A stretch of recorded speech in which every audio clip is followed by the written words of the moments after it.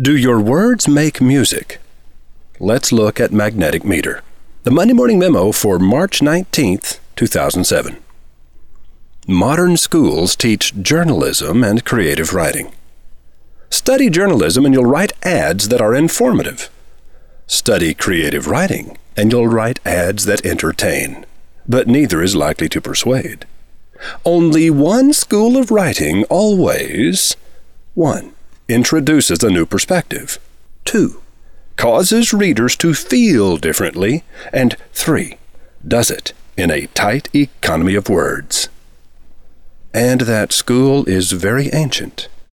Should you ask me whence these stories, whence these legends and traditions, with the odors of the forest, with the dew and damp of meadows, with the curling smoke of wigwams, with the rushing of great rivers, with their frequent repetitions and their wild reverberations as of thunder in the mountains?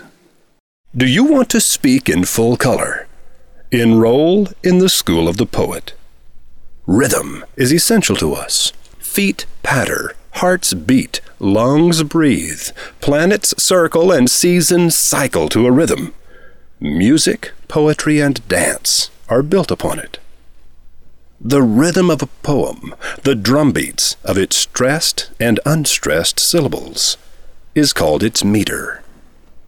Meter is music. Meter is magic. Did you feel the Indian drumbeats in the preface to Longfellow's Hiawatha? Those drumbeats are caused by Longfellow's careful arrangement of words so that their naturally accented syllables fall into a rhythmic pattern. But Longfellow's poem doesn't rhyme. Meter is more powerful than rhyme. By the shores of Gitche-Gumee, by the shining Big Sea water, stood the wigwam of Nokomis, daughter of the moon, Nokomis.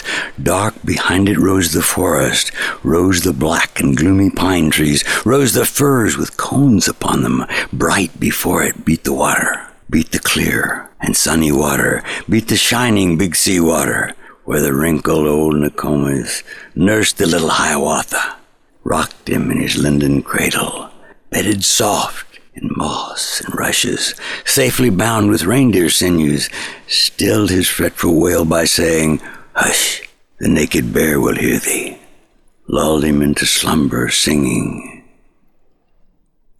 Henry Wadsworth Longfellow, 1807 to 1882.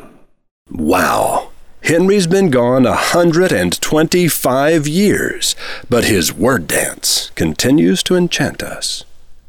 The poet hopes to move you, to make you see things differently, to alter your perspective. The poet hopes to persuade. If you don't want to hear any more about poetry and its power to move people, you should plan on skipping next Monday's memo. Because I'm going to aim an arrow at your heart. And it's not even Valentine's Day. Roy H. Williams. By the way, I'm not going to write you a poem. I'm going to tell you the story of the Academy's Tribe of Seven and their meeting with the poet chairman of the National Endowment for the Arts. Make sure you click all the interesting links in the online version of the Monday Morning Memo at mondaymorningmemo.com. April 27th, 2007. The Call to Action Web Seminar with Jeffrey and Brian Eisenberg in Tuscan Hall, hosted by the American Small Business Institute. Get all the details by following the hyperlinks in the online version of the Monday Morning Memo. Go to mondaymorningmemo.com. Look in the archives for the memo for March 19th, 2007.